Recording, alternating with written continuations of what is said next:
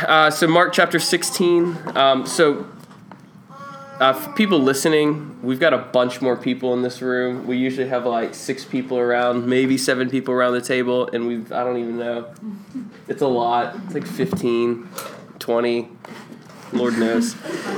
So we have a community reading plan that we're on that we get out of it's called the Moravian Text. It's a daily reading plan for the Bible that's existed for almost 500 years.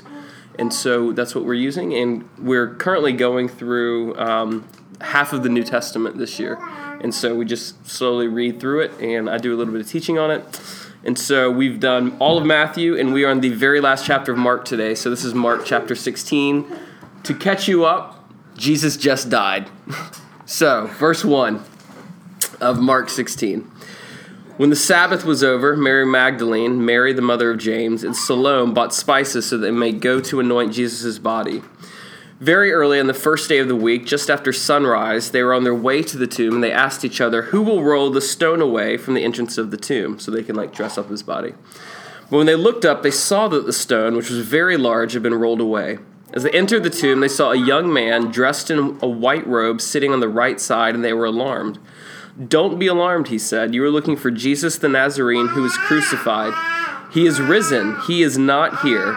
See the place where they laid him. But go, tell his disciples and Peter, he is going ahead of you into Galilee. There you will see him, just as he told you.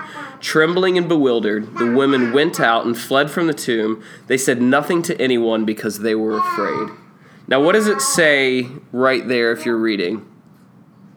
Do y'all see what it says next? Mm-hmm. What does it say? Yeah, it says the earliest manuscripts and some other ancient witnesses do not have Mark 16, 9 through 20. So what that essentially means is, so Mark is sort of distantly related to the disciple Peter. So this book is all of Peter's accounts of what happened. It's the earliest gospel that we have. And it is, for the most part, eyewitness accounts. As best we know, that's actually where the original gospel ends.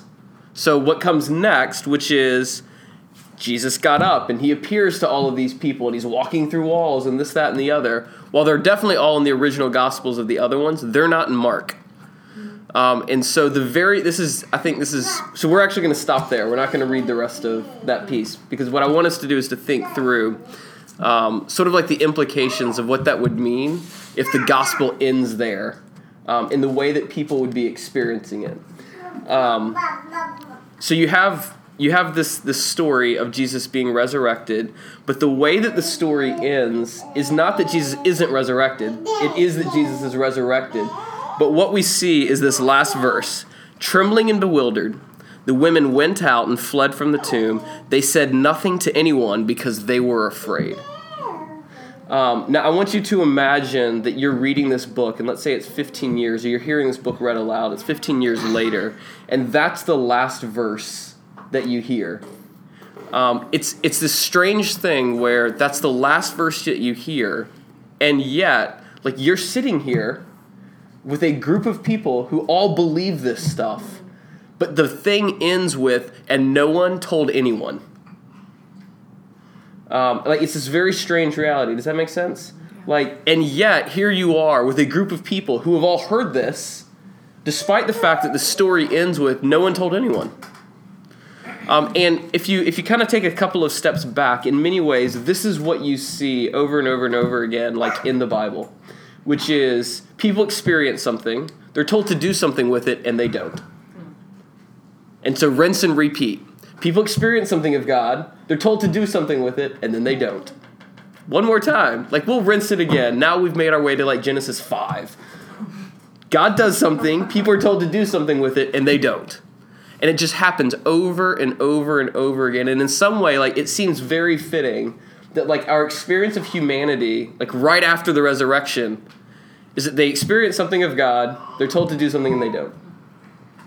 And yet, the good news of Jesus is that it is not dependent on us. Mm-hmm. Despite the fact that they have this unbelievable experience, these women go away and they don't tell anyone. Now, I think they eventually told someone because we have other gospels that said that they did. But the way that this gospel ends is with this giant, but God. Like, eventually, they got the courage to say something. Eventually, something happened. But what the Bible is going to make clear over and over and over again is that it is not your courage. It is not your strength. It is not your boldness. It is the Spirit that lives within you that will do that. Because if you are left to your own devices, you will experience God. He will tell you to do something, and you won't. Like, that's what we choose over and over and over again. That is the story of my life. It is probably the story of your life, and it is just the story of the Bible over and over and over again. And the good news of Jesus is, though, that we find ourselves in this place day after day after day of experiencing him, and sometimes we do something with it and sometimes we don't. Like, he continues to be faithful despite our unfaithfulness. And so I just imagine like what a reading would be like in Jerusalem, or a reading would be like in Antioch or Philippi or wherever the church would be. And they're reading the end of this. They finally have their hands on a written gospel, which didn't exist for at least 10 years. It was all just oral, people telling people things. And their first reading, finally, a first documented story, first-person account of Jesus, as told by Peter, one of his favorites, is that no one told anything. And yet, we're still sitting here. And long term, someone told someone who told someone who told someone who told someone who told someone, and given enough time, we've all found ourselves in this room. Which only again says, like, this is how faithful God is, that despite our constant unfaithfulness, his love doesn't waver for us. And so, like, the invitation, I think, for us today is to actually rest in that love.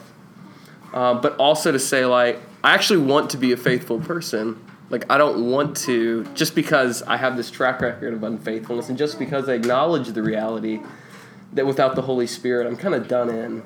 I do have the Spirit. And what it is that he's doing is he's changing my heart to crave his ways and to live faithfully. And he's going to give me the power to do the things that outside of him I could never do. So I feel like that's our invitation today.